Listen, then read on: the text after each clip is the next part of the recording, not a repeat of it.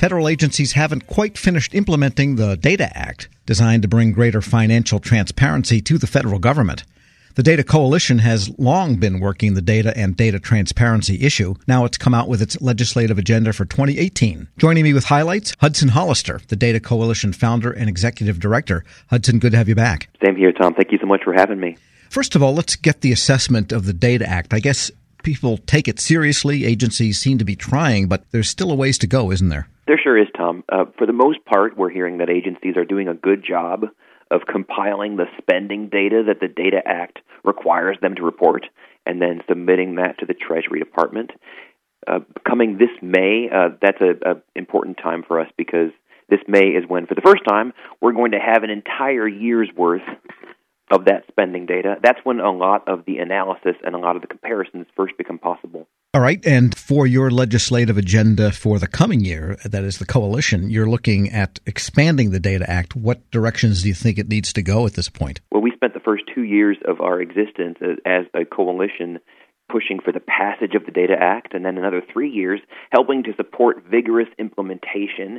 And we're not done with implementation. We want to see agencies beginning to use open data, beginning to use spending data to solve management challenges. We want to see Congress using the new data sets that now exist, and that will include an entire year's worth of spending data this coming May. We want to see Congress using that to make decisions.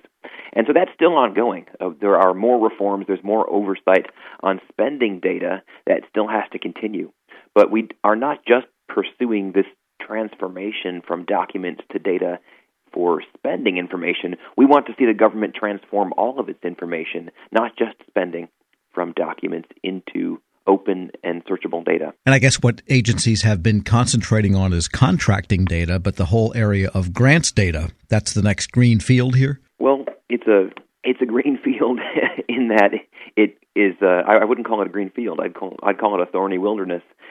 When federal grantees report information that they're required to report on their receipt and their use of grant funds, they're reporting that information to 2,300 different program offices spread across more than 70 agencies and bureaus, and they also have to report that information to the Federal Audit Clearinghouse.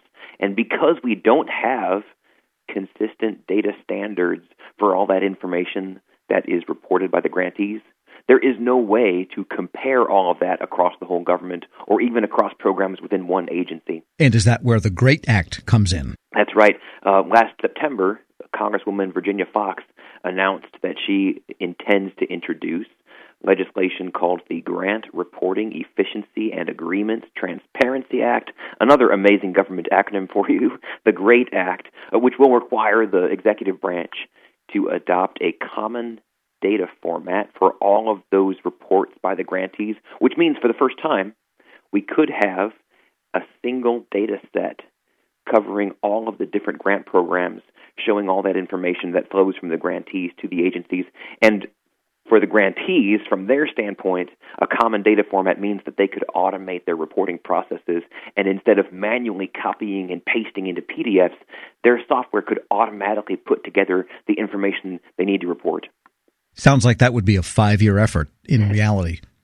I think any of these efforts are going to be multi-year. One of our models for this is that the Australian government adopted a common data format for the information that its regulatory agencies collect. It's called standard business reporting. And in Australia, standard business reporting saves the private sector $1 billion a year because private sector companies can use one software product to do their tax reports, their securities reports, their corporate registration, and their retirement accounts. We're speaking with Hudson Hollister, founder and executive director of the Data Coalition. An interesting gambit that you're looking at for 2018 also is to end the dependence on the DUNS number. I know this is something that the GSA has been exploring. I guess this is an expensive proposition for both industry and the government to use these proprietary numbers to identify contractors.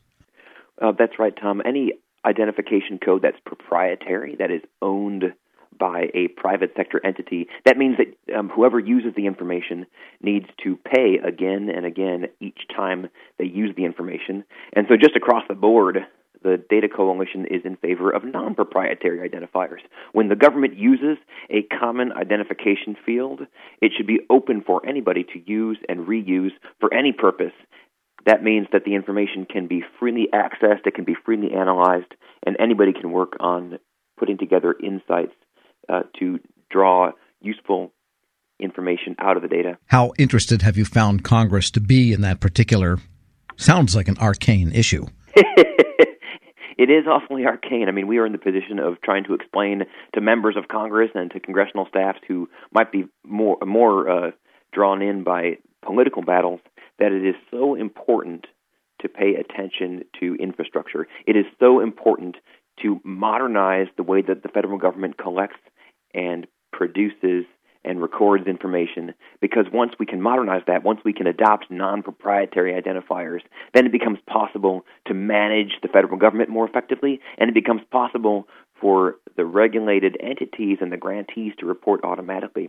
It all comes down to the data standards, though, and our job is to make that more interesting. A lot of these grant programs, a lot of spending programs involve the states as well, and they all have their own systems and their own platforms for reporting.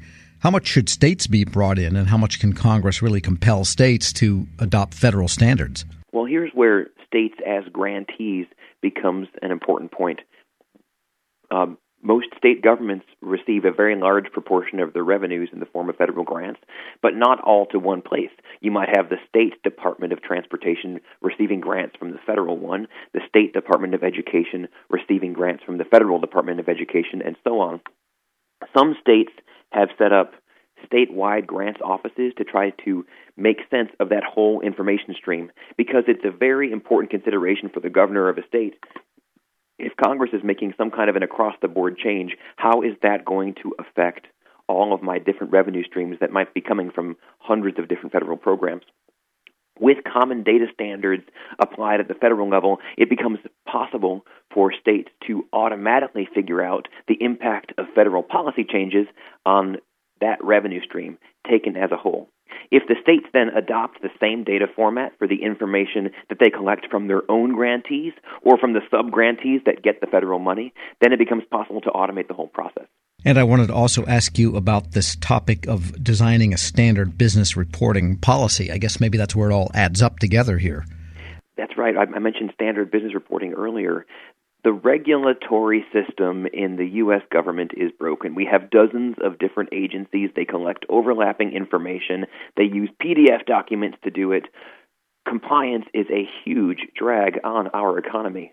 We can make compliance cheaper without sacrificing accountability if the regulatory agencies work together and adopt a common data structure for what they collect, as has happened in Australia, as has happened in the Netherlands, as has happened in Estonia and other places. And given all that's happened with the federal shutdown, with the arguments over the immigration policy and all the other things that they can't ever seem to agree on, it seems like you've had bipartisan support for all of these data and kind of inside baseball types of machinery that the government does. Is that still the case? We sure have, and it is still the case. When we worked on passing the Data Act, it passed unanimously in both houses, and we had enthusiastic co-sponsors from both sides.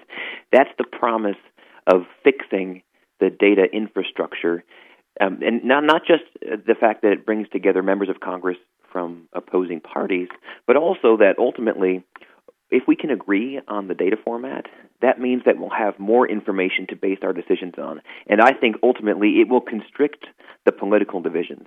There will be more reliable information about what the government is spending in the case of the Data Act, or about the impact of regulations and what regulated entities are doing in the case of standard business reporting. That means that more decision-making can be pulled out of the political realm and can just be management. Hudson Hollister is founder and executive director of the Data Coalition. As always, thanks so much. Thank you, Tom. We'll have a link to the agenda and to this interview at federalnewsradio.com/Federal Drive. Subscribe to all of our interviews at iTunes or Podcast One.